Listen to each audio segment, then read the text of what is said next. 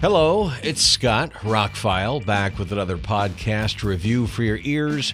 Going to be talking about the new 4K edition of the 1982 classic Poltergeist.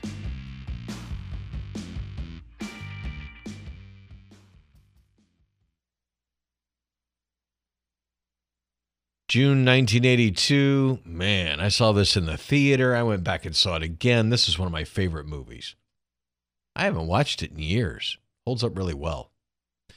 The short review of this is Poltergeist was released a few weeks ago in a brand new 4K edition, and it looks spectacular. I had no idea.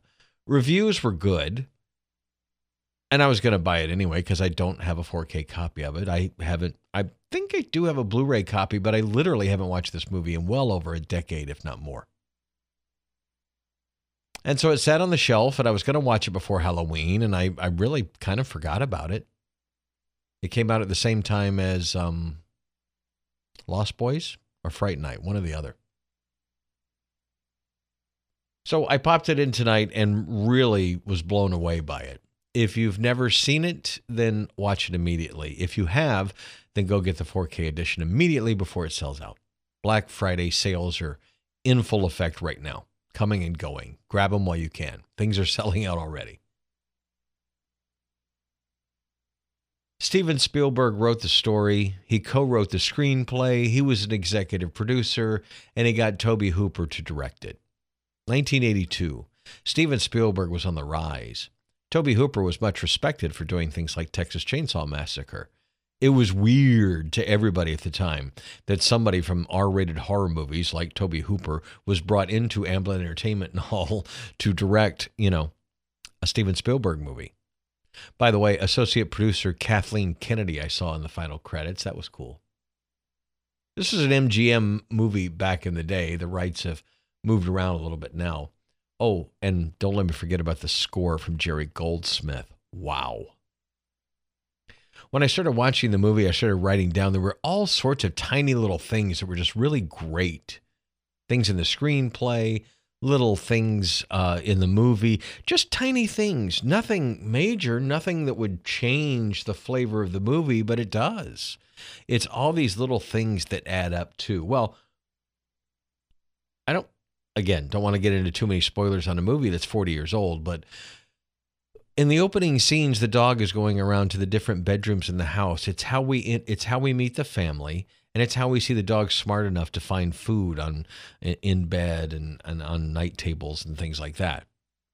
It's a creative scene. It's interesting. There are so many little things that are said, things in the background, things that happen off camera that they turn around and are there that fill this movie with all sorts of the little cracks and crevices of a movie don't always get filled with this stuff. That's kind of a Spielberg trademark. And over the years, you've heard the controversy that maybe Steven Spielberg actually directed the movie. There was rumors that Tobe Hooper was doing too many drugs and Steven had to step in, but Steven released statements. Tobe released statements before he died. Other people have released statements other than a couple of the actors. Pretty much everybody agrees that Tobe directed it with a lot of help from Steven Spielberg. And there are a lot of things in the story, the music, cues, some other things that are very Spielbergian. But watching the movie now, it definitely wasn't directed by him. Not the editing, not some of the scenes. It's just his wheelhouse was not horror. He's never done anything that was as edgy as this was. It's pretty edgy in places. It's pretty tame, but then it goes some places that you're like, wow, for a PG movie, it gets really PG. I mean, this could have been a PG-13 movie. It was made for $10 million. Can you imagine? Had state-of-the-art special effects from Industrial Light and Magic and Richard Edlund. Was nominated for 3 Academy Awards, including special effects, but it lost to E.T., which came out the same year. This is why Spielberg did not direct Poltergeist. He was busy with E.T., but he did produce Poltergeist. He was on set a lot. JoBeth Williams, Craig T. Nelson. Wow. I looked up JoBeth. She was in so many movies back then, and I haven't seen her a lot. She's still making stuff. She's still around. she eventually became a director. Her first short film that she directed was Academy Award nominated. Pretty impressive, actually.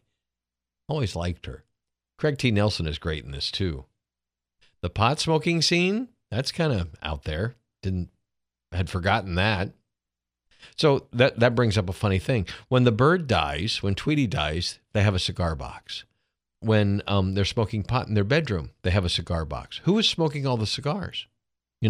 Why do they have all these? But I remember back in the 70s and 80s, we had cigar boxes, and my dad smoked cigars, but not those. We got those from my grandmother's house or something. Everybody seemed to have cigar boxes back then.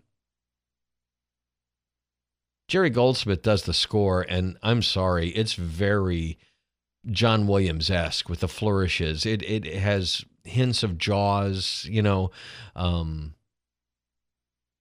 I could get into the symphonic terminology of some of the things that happen, but it's just a wonderful score.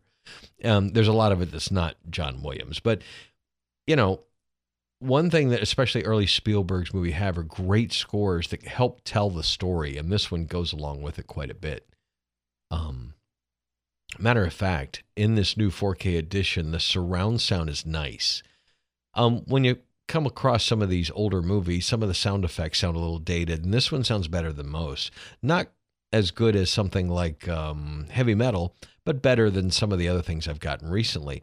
But the music sounded wonderful. That's mixed beautifully. It sounds wonderful every time it swells into all the channels surrounding you. It's very clear and sounds very modern.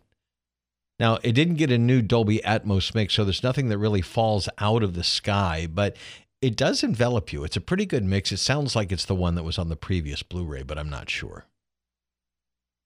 But the picture. Some scenes, the movie still looks like a dingy 1982 movie that it always has, but other scenes look so spectacular.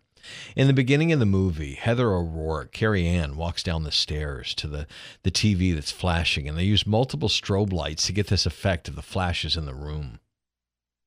When she's walking down the stairs, it is so clear it is almost three-dimensional. You get an almost 3D image of her walking down those stairs and into that more cavernous room. And walks up to the TV, and as she's talking to the TV, her face is lit up by these strobes, and it's just sharply bright. It's hard to describe. But as it flashes, it's just incredibly sharp, like it's a brand new film. There's some outdoor scenes that look that way as well.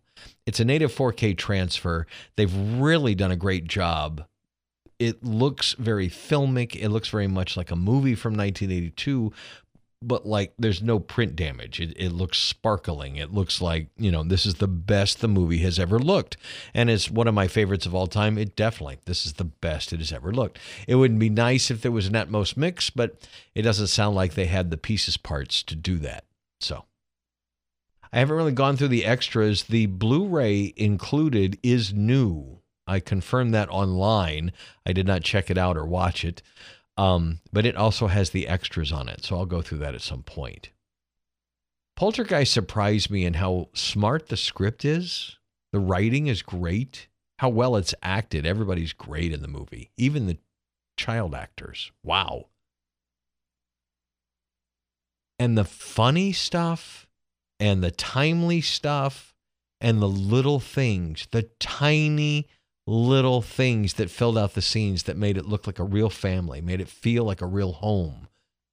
You just don't get that in some modern movies. You see people coming from school and they throw down their book bags and they go up to the room and all that kind of stuff, but there's not the little things that happen in a family. And this movie's chocked full of those little things.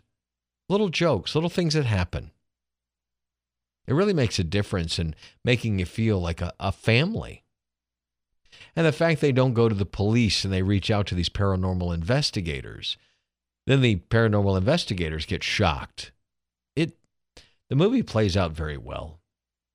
And again, not to get into too many spoilers, but the fact that we have a happy ending and then the movie's not over yet.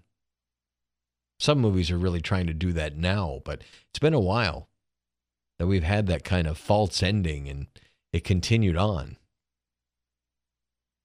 This movie just went up in my estimation. It's one of my favorites from the early 80s.